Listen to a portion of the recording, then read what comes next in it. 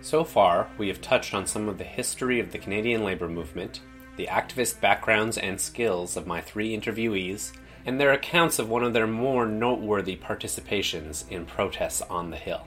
But beyond recounting one single episode in their long careers as activists or explaining the logistics of organizing demonstrations, I wanted Barb, Arthur, and Bob to get into some of the more nitty-gritty and distinguishing elements of protest. What lessons had they taken away about the nature of protest? I also wanted to explore just what they thought about Parliament Hill itself. What makes it so special? So, in this vein, we move past the PSAC strike of 1991, and Barb, Arthur, and Bob shared a great number of other stories and experiences with me, some of which, unfortunately, I could not fit into the podcast. What I can sum up for you from their stories, though, is that their wisdom and perspectives regarding protest, activism, so many different political issues, and Parliament Hill itself came directly from their lived experiences. Their particular understandings of Parliament, for example, and their sense of ownership over it, came not just from their identity as Canadians, but from their many years of building direct connections to the place through their activism. By the same token, they also had to learn about some of the darker aspects of protest firsthand, such as the media's miscoverage of their protests and police intimidation of activists. For example, Barb mentioned a protest where they picnicked on the Hill in opposition to the government's policy of separating unions in the wake of the 1991 strike. Over the course of more than 25 years, she has had to deal with the fact that even when you win something, a political issue never really dies, and you have to keep fighting to hold on to your past achievements. Arthur, on the other hand, described a protest where a large number of taxicabs clogged traffic on the Hill, causing hold-ups for such prestigious people as the Sergeant-at-Arms and the head of the RCMP, who were both on their way up to the centre block of Parliament. Arthur has come to truly appreciate that civil disobedience can get the attention of those in power and physically affect their lives, even if it is in some minor or routine way. And Bob had some of the most interesting lessons to share, focusing on some of the internal conflict and politics that can take place within a union or group of activists trying to decide on the best course of action. It may seem obvious, but the internal debates between demonstrators are essential and probably just as important as the debate that they are trying to have with the government when they begin demonstrating together. Bob also stressed the solidarity between activists and their various causes. He described a mentality of I will support your cause and you will support mine. And this mentality manifests itself not just in Canada domestically, but also globally and transnationally. Global activist movements cut across borders and countries. Finally, Bob pointed out that an important part of building this solidarity with one another was as simple as going out and performing a protest together, meeting new people, listening to each other's really bad speeches, and getting a catchy political chant going. It's important in a democratic organisation for the members to have a way of being involved. And participating on a picket line or participating in a demonstration is a way to, in fact, become involved. You know, when we're walking along Rideau Street with our friends or with people who we don't know, you know, we are saying to one another, hey, we agree. Hey, we're right. Hey, we've got a point to make. Together we're improving the world. It may be enlightened self-interest, but we are doing something that makes the world a better place. A lot of demonstrations involve speeches, and some of them are great. I mean, I, for example, heard Matthew Kuhnken talking about Parliament Hill being unceded Algonquin land. And that was when it hit me. I got it. I don't think I'd ever had that explained to me before, but I got it. But one of the problems with lots of demonstrations is when you've got lots of different groups that are helping to organise, they all want someone to speak, and it can really it can be a problem. Even if you've got 15 good speakers, by the time you get to number 8 or 9, it's probably too much, even if they're good. And people aren't always good speakers. I know that the last demonstration I was at on the Hill was a climate change demonstration. David Suzuki was one of the speakers, and people who I was with, we were used to boring speakers, but even we left before Suzuki was on because it was just a bit too much. I think chants are a really important part of demonstrations. I think it was the PSAC that first came up with, hey, hey, ho, ho, Lion Brian's gotta go, hey, hey. It really brings people together. And various organisations that I've been involved with, they develop chants before. And they have people with bullhorns, and their job is to lead the chanting. I think that's an important part of it. Often, just picking up on that, a chant that everybody knows is very welcome, because people have a response to doing anything together, because we are who we are biologically. And there's a feeling that comes from being in a group and being in unison with other people. I think that when people are creative in chants, that adds something. The workers united will never be defeated. Sure, acting together, sharing speeches, and chanting in unison do the important work of building community and a sense of accomplishment amongst protesters. But for a demonstration to have any clout or success, it needs an audience. And who exactly did they think their audience was, I wondered. Surprisingly enough, each one of them had a different response, although they did agree on the importance and potential of the media in getting their message out to Canadians more generally. As a participant, I looked at it as we were talking to Parliament, to the members of Parliament, voicing our obvious dissatisfaction with whatever it was that we were up there to demonstrate against. But yeah, there would have been the aspect of getting it out onto the news so that the greater community could see it. If it went national, then it got national coverage. You were showing Canadians, rank and file Canadians, that people were dissatisfied with stuff that the members of Parliament were doing. That's from my point of view. Holding a protest on Parliament Hill to grab the attention of the government and lawmakers themselves does seem like the most direct method of communication. But, as Barb and the others knew, actually having these lawmakers listen to what you were saying and respect the points you were trying to make can be very difficult. This is where the media can come in and help broadcast your demonstration to Canadians more widely, and perhaps get them on your side. But Arthur, on the other hand, was more cynical about the news media and their intentions when reporting on protests. He gave one example where PSAC members and senior citizens came together to protest the government's treatment of both groups. If you looked at a wide shot of the demonstrators, you would see a couple of hundred people with PSAC signs. If you looked at a tight shot, you would see the senior citizens from Vanier. All of the media coverage was the tight shot. It appeared as if the whole demonstration had been seniors. But how did the media process? Did they talk about the union people there? No. Did they portray the union people there? No. Did they quote the union people there? No. With the media approach, you single out a particular thing which resonates with the message that you want to get across, and you ignore the actual context of what was there. Could there have been a story that unions were out doing something in favor of rights of seniors? That would have been a very legitimate story.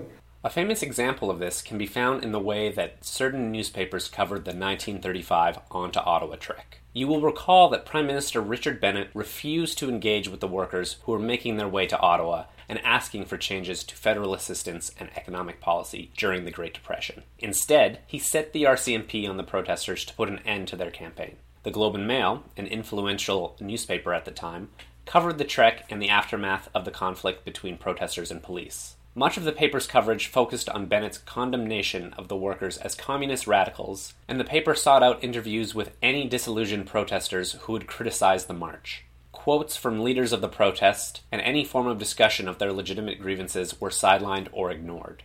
On the other hand, however, the Toronto Star was much more willing to report on the actual grievances of the protesters and to criticize the Prime Minister's conduct. That said, some have suggested that the Star was willing to do this in part because its proprietor, Joseph Atkinson, was not only deeply devoted to civil liberties, but was also a close friend of the Prime Minister's political arch-rival, William Lyon Mackenzie King, the man who ended up beating the Prime Minister in that year's election. These examples fit into a long history of unbalanced and lopsided news coverage of political issues in Canada and reinforce both the subjective nature of the media and the fact that those tasked with informing larger, more national audiences on strikes and protests typically have their own stake in how the story is told and which stories get to be told in the first place.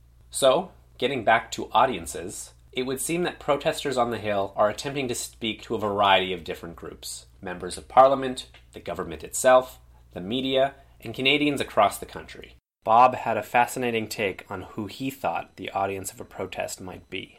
Yeah, I would say that part of the audience is the demonstrators themselves. We're talking to one another. There's the media, who we hope will pass the message on to the general public, but they don't always pass on the message that we want, and in fact they often pervert the message. And yeah, we want to make a political statement to the employer or the government of the day, or even other political parties, the opposition, because we want them to support us, even if the government doesn't. But there is this thing about a demonstration where it allows us as demonstrators to talk to one another. I think that's a really important part of it, because if you send a letter to your MP, no one else is part of that. But when you're all together in a demonstration, you're talking to one another. Again, just as Bob stated earlier, the conversations that protesters have with each other are just as important as the ones they are trying to start with their other audiences. Debate amongst themselves allows for activists to exchange ideas, develop their cooperation with one another, and strengthen their convictions. Arthur concluded our conversation on the topic of audiences. I guess part of the feeling I have when I'm there is that it's speaking truth to power, and that the government of the day, as Bob mentioned, is always an important part of it. If you have the best spin doctors and the best message massagers and all that, and yet when you look out your window you see large numbers of people who are not buying it, I think that affects the political dynamic. And again, if you're in opposition and you find that in the House you're getting bayed at and procedurally screwed around and people are shouting all kinds of things when you try and talk, that can be very daunting. And yet if you look out the window and you see large numbers of people who are agreeing with what the points you're trying to get on the parliamentary record are, that stiffens your spine. So you're speaking truth to power, and power in the both aspects of it, which is the people who are in government and the people who are potentially government. Arthur's last comment really resonated with me. Even though it is all too easy for members of Parliament to ignore the recommendations of various peoples and constituencies, by loudly voicing discontent, protesters on the Hill may at least give MPs and the government pause to reconsider their agendas and actions. Or, on the other hand, they might give ammunition to those in Parliament who are firmly opposed to the government's agenda. It should be noted that Barb, Arthur, and Bob's perspectives on audiences have underlined the very important ability of Parliament to attract attention.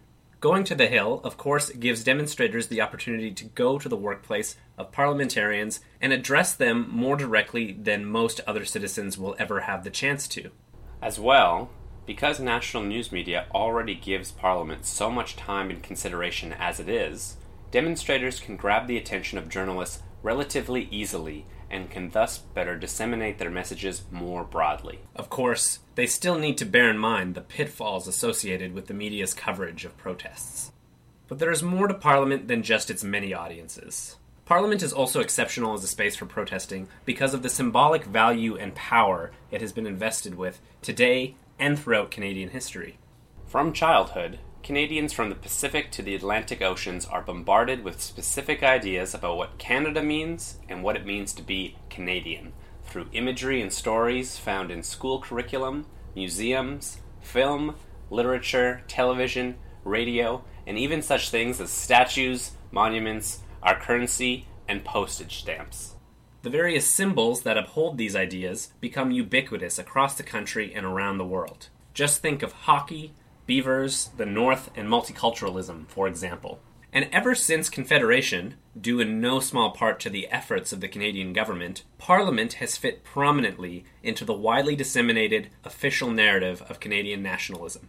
Slowly but surely it has become a sacred symbol of our democracy, national unity, and progress as a nation. Whether Parliament is an accurate representation of these things is beside the point. Accordingly, for many Canadians, Parliament is a special place with a special role in their identity as a Canadian citizen, whether you're from Quebec, Alberta, or Nunavut, and even whether or not you've actually visited the site itself. In fact, thousands of Canadians every year make their pilgrimage to the Hill, especially during Canada Day celebrations. So, when it comes to the consumption of news articles, broadcasts, or stories about the place, it isn't difficult for Canadians to imagine the space in their mind's eye, or to draw a personal connection between themselves and whatever drama might be going on in Parliament.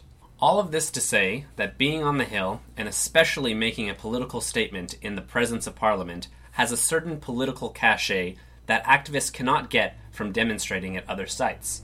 Just as tourists are willing to make trips to the Hill all the way from Vancouver to Ottawa, so too are protesters willing to make the long trek across the country. Because the site of a protest is one of its most significant elements. Location truly makes a difference, and this is why you will find anti-choice protesters specifically picketing abortion clinics, Indigenous peoples and their environmentalist allies blocking pipeline construction and development, and Black Lives Matter protesters speaking up in front of police stations. But what makes Parliament so unique is that it serves as the ultimate stage on which our national political arguments, discussions, and conflicts are waged.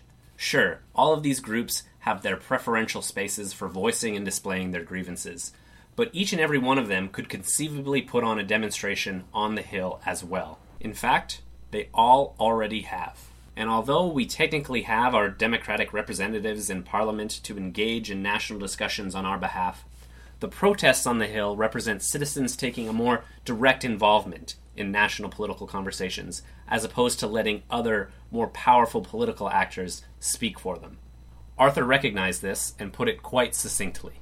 There are people that come out on the Hill, they see that Parliament is an expression of the power system, and they see that as having an importance. The space outside on the lawn is the public theatre. Part of the process is to go to that particular few hectares of real estate and to use it as a political stage for conducting political theatre. And I don't mean theatre in a dismissive sense. I mean people are demonstrating in the sense that they are displaying, they are asserting a particular point of view, and they are witnessing their beliefs by their personal presence. So, just as members of Parliament get to indulge in theatrical political displays by dramatically shouting their political rhetoric at one another in the House of Commons, protesters engage in much the same public spectacle, but on the lawns of Parliament Hill. They add substance and flair behind their political convictions and discourse by being present in the so-called physical spaces of democracy and of Canada as a whole. In spite of all this, however, Parliament has also taken on non-political meanings throughout its history, and has come to mean something very different for locals and people who engage with the Hill on an everyday basis. Barb saw fit to acknowledge this. Something that they've started to do in the last few years on Parliament Hill is they're having yoga classes one day a week in the summer. Yoga being very peaceful, very calming, and maybe there's a symbolic reason for doing it on the Hill to try and bring some calming effect to the people that are in the big building. You know, it's kind of neat on the news in the summer when you see, say, 100 people out doing yoga at lunch on Parliament Hill.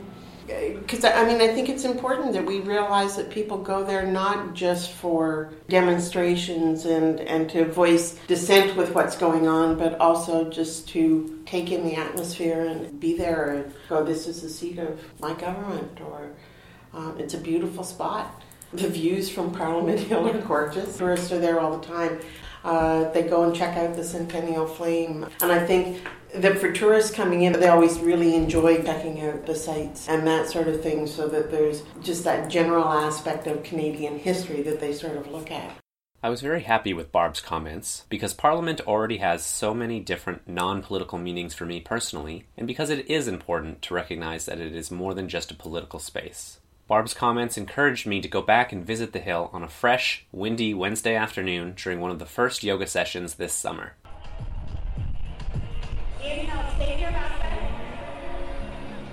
Exhale, go back, downward facing dog. So we're going to keep building on that same flow. Inhale, take your right leg towards the sky. Exhale, crop that leg in half, bend and stretch. Arriving on the Hill, I came across the front lawn, which was full of local university students, public service employees, parliamentary staffers, and so many others on their lunch break, engaging in their hour-long yoga session to the sounds of Parliament's carillon playing the national anthem.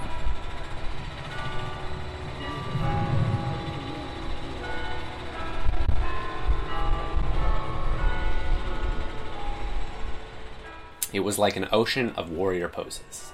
Curious tourists snap photos while members of Parliament race back and forth between buildings.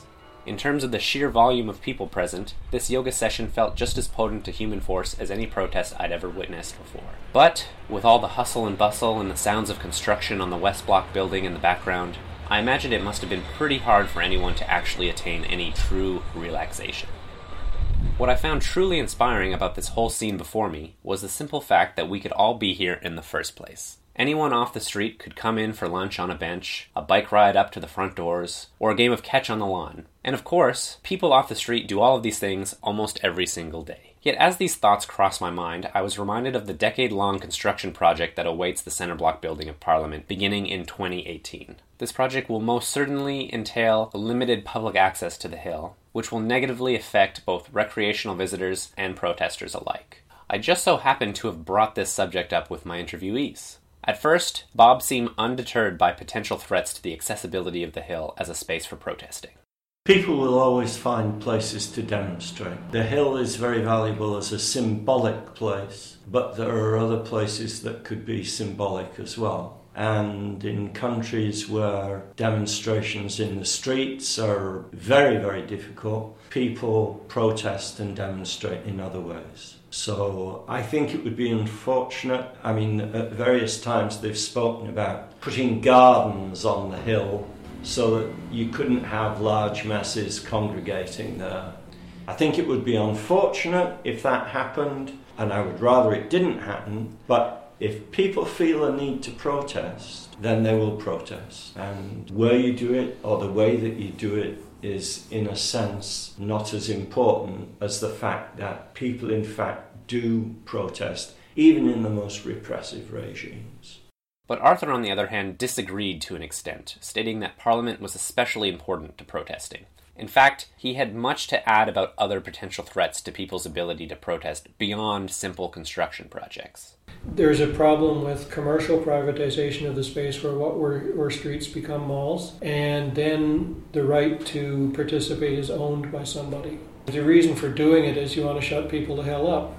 So I agree in general that there will always be tactics you can use and there will always be a locus for dissent. But I think that the trend is, and I don't think you disagree, Bob, that the trend over the last few years has been to privatize more and more of the agora, the marketplace, the place where we all should be able to express ideas. That's true. Yeah, I agree. About 2 blocks away or 3 blocks away from the hill, there's a bridge that goes over Rideau Street, and a fellow that all of us know was arrested for leafleting in that space. However, when the city had given the rights to the mall developer to enclose Freeman Street, the judge found that the city could give the right to build infrastructure on city property, but that it was a constitutional issue that people could express opinions there and that they couldn't privatize the right to protest on Freeman Street, and the location where he was leafleting was the former Freeman Street. And I can remember a Food Not Bombs demonstration on the bridge, which is a major bus thoroughfare in front of National Defence Headquarters.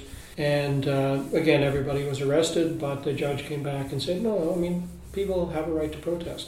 Although the courts have seemed to defend people's rights to protest in public spaces, and Arthur did go on to list off a few different tactics for dealing with the privatization of the spaces of protest, he also brought up an even more potent threat to public political demonstration: the lawmakers who get to define and control the official legitimacy of political action. There is an agenda that wants to define disagreement with the government as disloyalty, as sedition, as a criminal activity that the full force of law can be brought down upon. And sometimes this approach has been imported into Canada. And so on Parliament Hill, we've seen, for example, the Greenpeace unfurling a banner and being treated as if they were criminals. That's an important distinction, and there is always a group that wants to criminalize dissent, and there is always a group that needs a constantly bigger and bigger and bigger budget so that they can have more and more scary stuff to use on people. Here, Arthur is referring to those tasked with managing and policing public protests and demonstrations. The line between maintaining security and safety versus disrupting and controlling political activity has always been a messy and complex one that has constantly been fought over by authorities, activists, and the media. That said, as complicated as that line can be, police, military, and intelligence personnel have always been tasked with fulfilling both roles, officially and unofficially. While in recent years police forces have undergone a form of militarization and have cracked down even harder on public demonstrations, protesters throughout history, both peaceful and otherwise, have often come into violent interaction and conflict with security, police, and military force. There is obviously the example of the Regina riot at the end of the On to Ottawa trek that I have already described, but other notable examples of open violence include the 1919 general strike in Winnipeg and the Oka crisis between Mohawks in Quebec and the provincial and federal governments.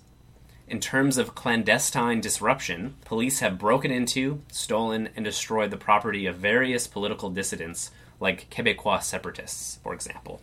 So, just as we have seen with the media, the forces of order, as Arthur came to describe them, are also political actors in the democratic process with their own interests and intentions when it comes to protest. And when their interests do not align with activists, and the two groups come into heated interaction, activists the world over become quite frustrated. It's very frustrating dealing with the forces of order.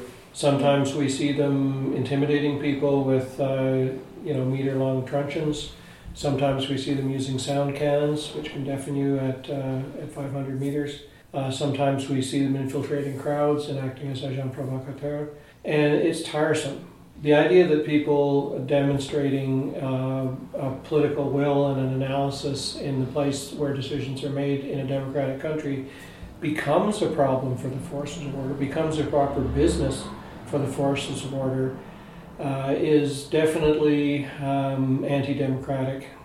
Arthur had some examples to share of excessive force as well as direct provocation on the part of security forces. I can remember the 2001 demonstrations about the Free Trade Area of the Americas, where there were more than 6,000 rounds of tear gas fired. They fired so much tear gas that it actually got in the air ducts of the hotel where the conference was taking place. And that wasn't really what they intended to do. I've also seen times when the uniformed forces are used to try and disrupt political activity and are trying to control political activity. At another demonstration that wasn't at the Hill in 2007, Bob and I were in Montebello, Quebec, where 3 officers of the Sûreté de Québec, disguised as demonstrators, were throwing rocks at the police lines. Except for the fact that they had worn their nice shiny policeman-type boots, I'm not sure it would have been easy to identify them, but as the police dragged them off, you could see the boots on them, and they. So there is an agenda where people provoke activities, and then they can make the story, violence, and then the issue disappears. But of course, the relationship between demonstrators and security forces was not all bad all the time, as Arthur was quick to point out.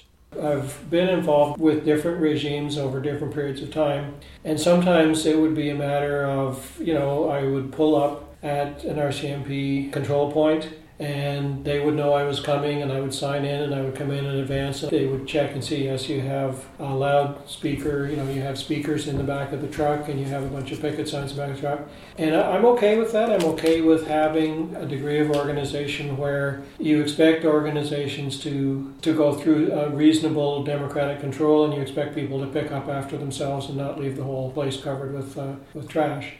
Finally, in light of Arthur's points, Barb returned to the topic of Parliament Hill, re-emphasizing the symbolic importance and uniqueness that the place has. If the hill gets closed down and shut down, to me that's just a sign that we've become more American.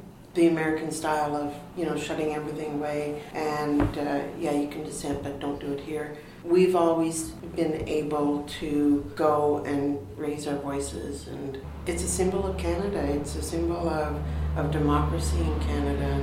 We have enough trouble right now with the way things are going. We've seen so many things go down the tubes that are, so uniquely Canadian. This is another uniquely Canadian thing that we need to keep, and to keep that freedom to be able to go and speak our dissent. So hopefully we just take to the streets. We'll just shut down the whole city, right? That's what people will do.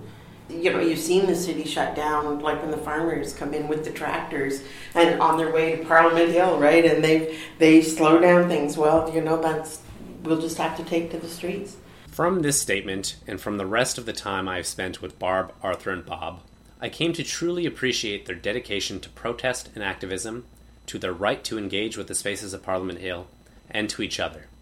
For them and for many others, protest can end up being much more than a strategic means to a political end. As I listened to their experiences, I came to realize that sometimes whether or not a demonstration actually achieves its desired results is beside the point. There is so much more to the story than success or failure. Protesting acts to develop and uphold networks of like-minded peoples, bringing together friends and strangers alike.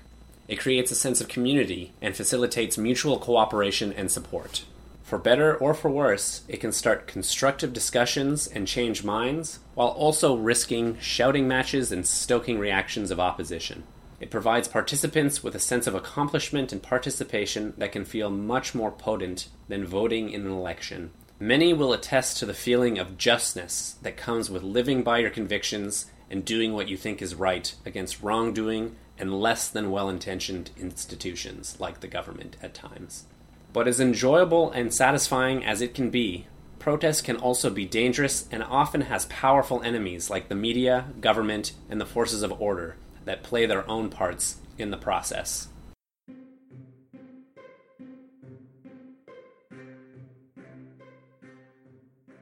In conclusion, protest is an art.